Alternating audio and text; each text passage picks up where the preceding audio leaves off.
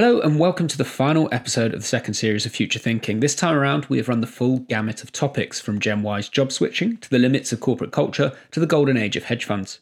For this final episode, I spoke with Josh Jacobson, Chief Operating Officer at Cheyne Capital, and a man who is a strong advocate of the need for continued performance coaching. Leaning on many examples from the world of sport, Josh discusses why fund managers stand to benefit from a degree of introspection and willingness to hone their skills. However, it's not all plain sailing. As Josh explains, there are still those who believe their ability should go unchallenged, which is a difficulty to overcome for managers and the people who manage them, in turn. I would like to thank all the guests who took part in this series, and you can listen back to all of them on citywireselector.com, Spotify, Apple Podcasts, or wherever you get your podcasts. Thank you also to the listener. I look forward to bringing you another series later this year. So if you have any suggestions for guests, please do get in contact. Enjoy.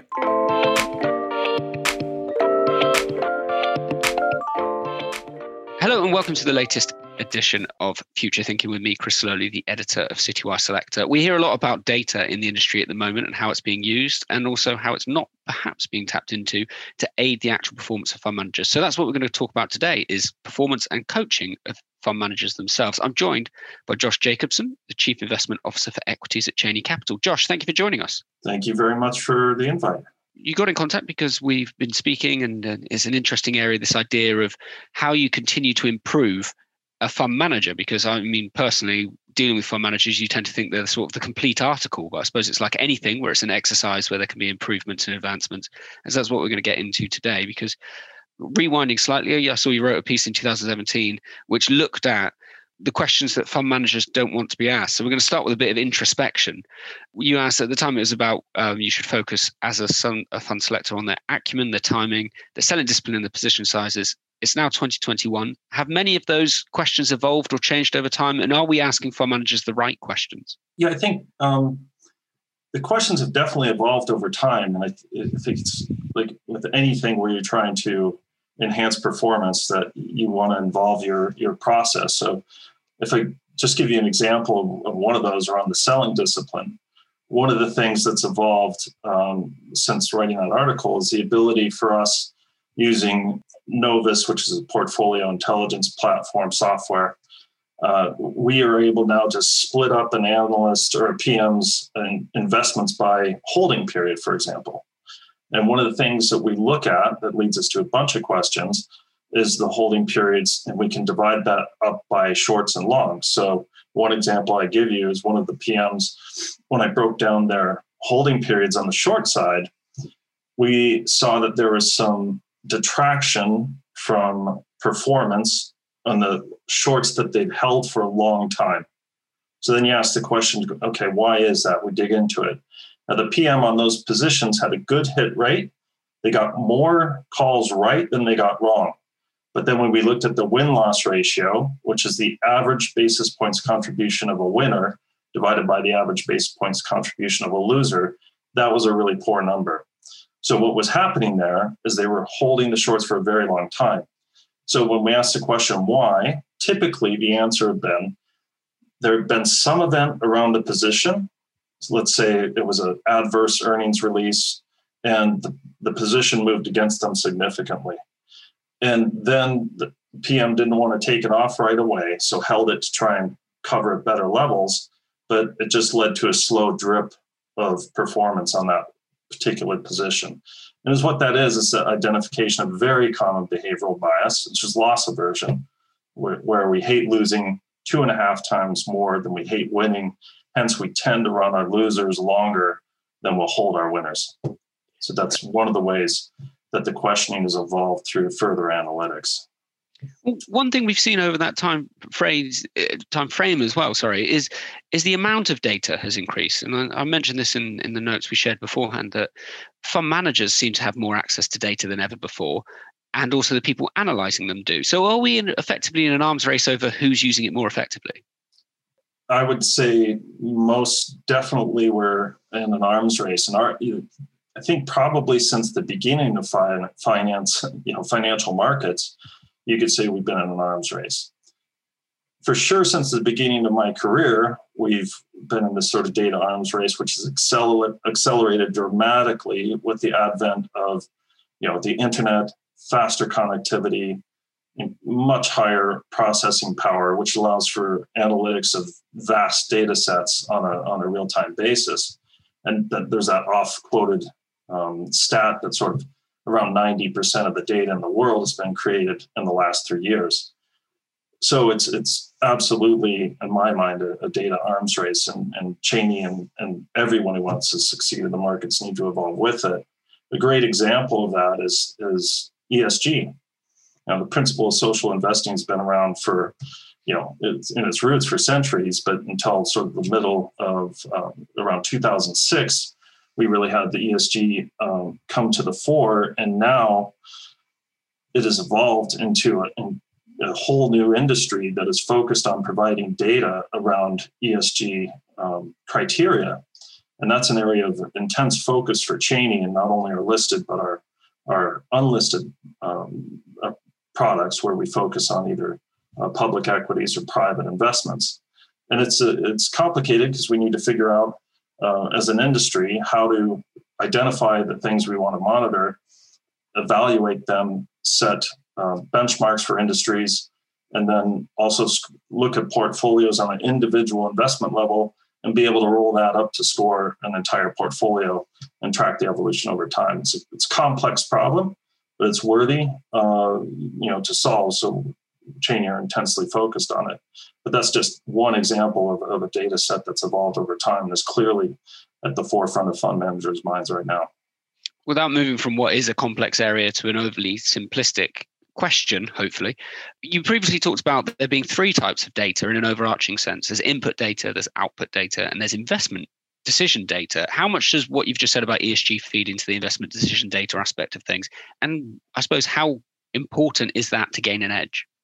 It's a really good question. So we're evolving our processes around incorporating ESG data into the front end of the process. And it varies right now from product to product, but it's becoming, right up front in the investment process. For example, in our strategic value credit fund, that is like before we even evaluate a deal, we're digging into ESG criteria and what would this look like. And in the initial screening process, we're kicking out a lot of stuff that, say, 10 years ago, we probably would have looked at.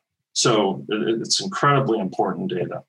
I mean, I speak to fund selectors, and their job on a day-to-day basis is to do that due diligence.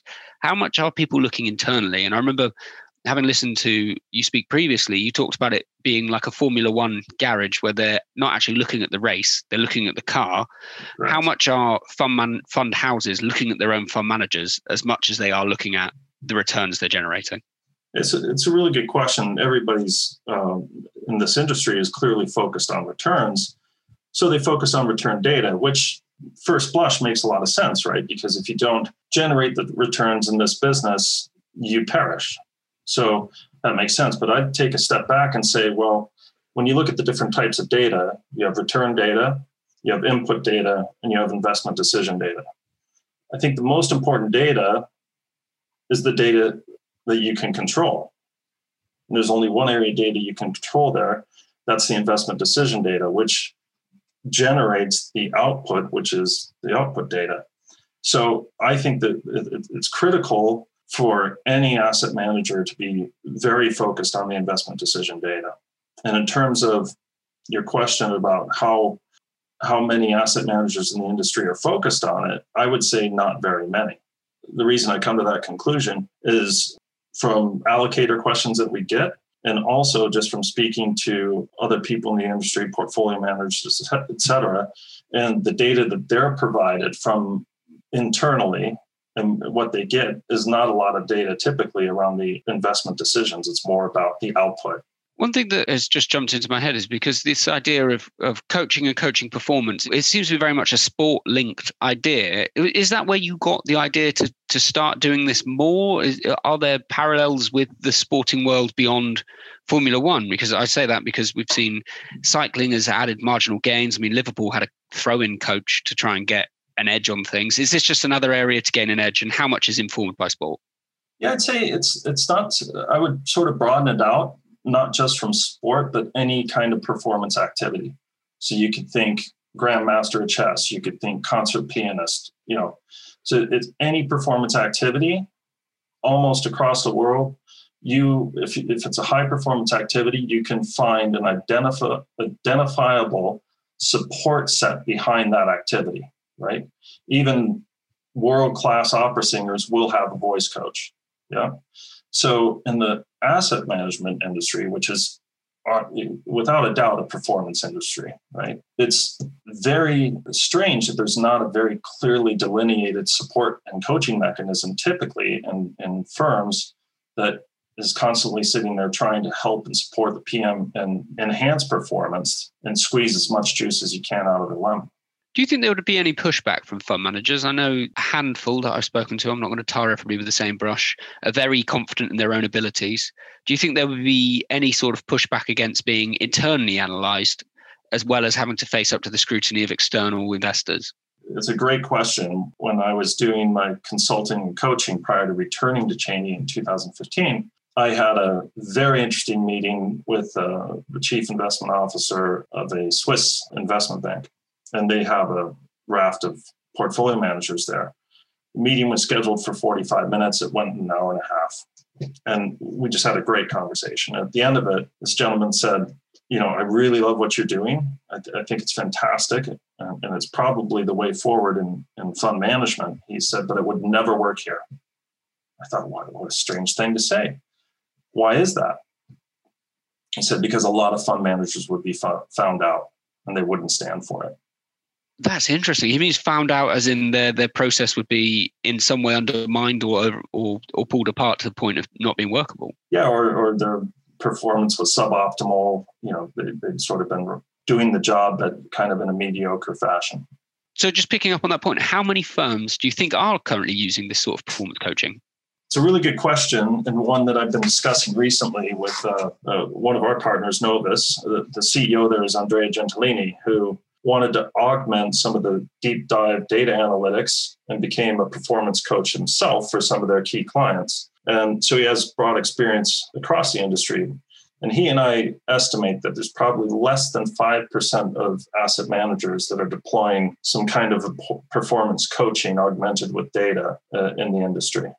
And how will that change? Do you see people being aware of this and being able to adapt to it? Or do you think people are still slightly, this touched upon a point that we made earlier, but do you still think that companies are less willing to adopt this? I think as it gets more difficult for active managers to achieve performance, you're going to try and do everything you can to optimize and maximize your performance opportunity. So there should be a natural shift towards understanding the decision data around the investments you're making. And a natural corollary to that is getting somebody involved who can help improve the process and the decisions. So I do think it will evolve. I don't know if you watched it. Here in the UK, we had the program Line of Duty, where you had the internal affairs within the police who were always treated with an element of suspicion because their job is to try and find, I'm not saying corruption in that sense, but it is sort of that internal analysis. And there does seem to be that sort of reticence to take that on board. Yeah, and that's why I use the term, sponges versus stones. This only applies to sponges. And sponges are people who strive to improve. They believe in constant learning. The people reading new ways to look at their investment process and identify behavioral biases and make enhancements. Stones are people who think their talent is God-given. It's kind of almost set at birth. And there's not a lot you can do with the stones, but there's a lot you can do with people who are sponges and want to continually improve. I would argue, because I did mention this in the notes, the sponges versus stones idea, because historically the asset management industry has been home to big names, big personalities, and they tend to garner a lot of interest. We have still got, as much as we're trying to move away from it, a sort of star manager culture. Do you think it would also be tough for investors as much as the fund managers to adopt this change? Because like you said, if you do end up with fund managers who are shown not to be as effective, do you think that could be problematic? And investors would rather just have somebody they know and sounds good than somebody who is completely analyzed out of existence? Yeah, I think it's a really good question. I guess you've got a couple things going on, and you're talking about the allocator side now. And I think there's a tendency to go towards big names. And we did see that quite a bit, where you had the concentration of assets allocated going to the largest fund managers. And there's probably at least kind of 3 identifiable reasons for that. One of which I would say is kind of fear of the job. So it's easier for, job safety. It's easier for an allocator to go with a very common household name everybody's going with, right? So the analogy would be if you're a CTO, you decide to run Microsoft as an operating system in your office is a very safe bet, right? Then the second factor I would think is critical mass. So size begets size. And sometimes there's good reasons behind it for allocators who are so big, they have to write a meaningful ticket. Otherwise, it just doesn't move the dial for them. So they can't invest in funds below a certain AUM. And then the third factor, which we've seen in the US with some very prominent funds, such as ARK, is herding. And that's becoming more commonplace as people are really flocking towards these sort of high profile names that get tons of media and press coverage. I'm fascinated by ARK because it seems to come up in whatever conversation I have at the moment. We seem to end up on ARK in some fashion. And I think Cathie Woods has never been so prominent, but I think there is an instance where somebody is now being unbelievably scrutinized from all angles. I know Morningstar's put out a quite rigorous analysis of her performance, her investment philosophy, and also the depth of experience of her analyst base. So I was just going to finish by asking, how far do you see this spreading? Will we end up with people analyzing every aspect of the investment chain? So not just the fund manager, but the analysts around them, and even yourself. Could there be somebody coming in to analyze the performance of a CIO for equities? One thing for certain is there's an unrelenting push for further transparency from AUMs to allocators. So I don't see that declining anytime soon. So yeah, I think there is going to be a constant push towards that. I don't see it going away. Josh, thank you very much. Thank you for joining me today. Thank you.